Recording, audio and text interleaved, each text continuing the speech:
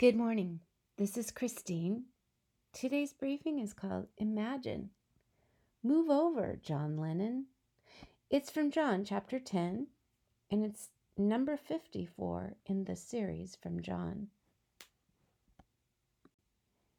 Imagine, John Lennon's song, is a musical work of art. The tune attracting our attention and running through our minds over and over again. But the words are vacant. They're sad. Imagine there's no heaven? No, thanks. But here's a little rewrite. Remember the tune. And I certainly don't mean any disrespect, Beatles fans. Imagine none could harm you. Wouldn't that be great? No evil around us. No pictures of hate. Imagine all the people living for that day. Imagine there's no sickness.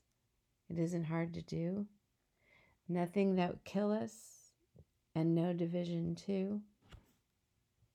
Imagine all the people living life in peace. You may say I'm a dreamer,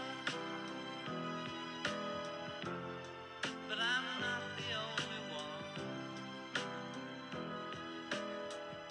I hope someday you'll join us. And you'll be walking with Jesus.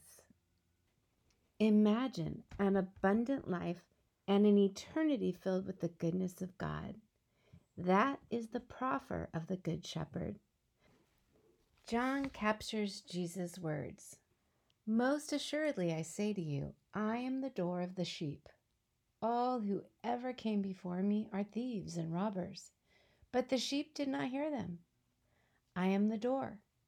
If anyone enters by me, he will be saved and will go in and out and find pasture. The thief does not come except to steal and to kill and to destroy.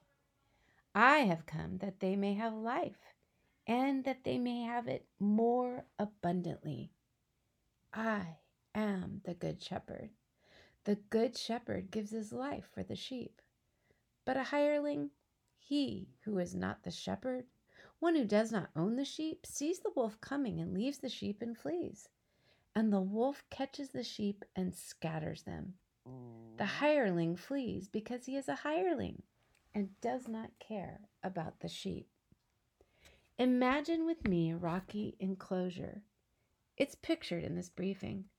A place where flocks of sheep could be safely kept at night in the Judean hills.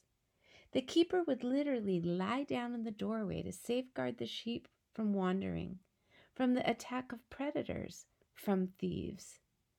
Jesus says of himself, I am the door of the sheep. If anyone enters by me, he will be saved.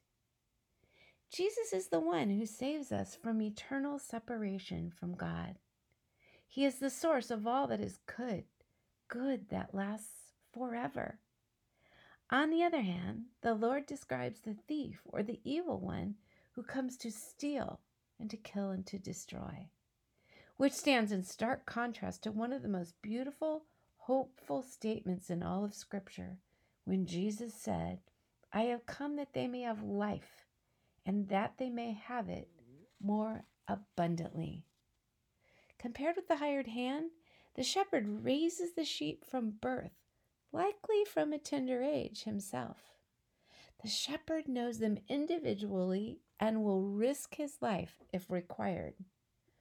Prophetic, to be sure, as Jesus says, the good shepherd gives his life for the sheep, which he would soon do.